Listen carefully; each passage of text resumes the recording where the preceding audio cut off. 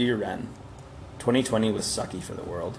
Some days were stressful, some days were just okay, but every day beside you was wonderful.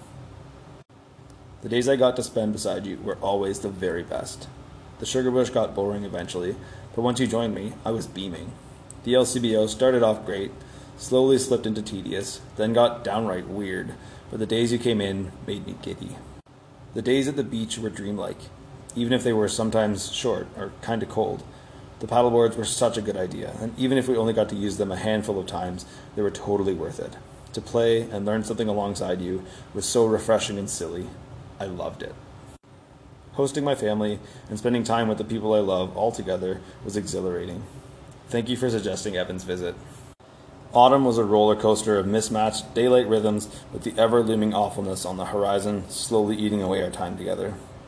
I felt it in my chest every time I had to get out of bed with you to maintain my sleep schedule, and I felt it in my heart every time you got out of bed with me to maintain yours. It was like practicing for an exam all of autumn, but it wasn't a written one with an essay question and 100 multiple choice questions. It was a machete hacking off your arm and forcing you to live without it for an unknown amount of time. I know I'll get to hold you again, and as I write this, we're still in the study phase. I'm writing this on dark night so I can sneak it into the syrup package.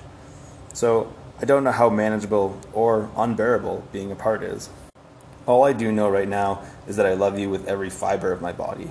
Every heartstring that could be tugged by a cute dog or an adorable cat is being stretched by a tractor in low gear on one side and an elephant on the other.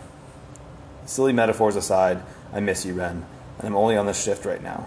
I can't imagine how much I'm missing you as you read this on Christmas. If we haven't spoken yet today, Christmas, then I look forward to it. If we have, I'm missing it. I love you so much.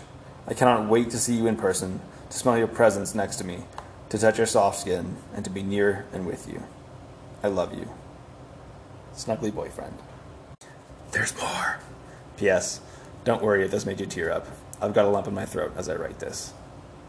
P.P.S. Check your Sims account. P.P.P.S. If you don't notice anything new in your Sims account, tell me.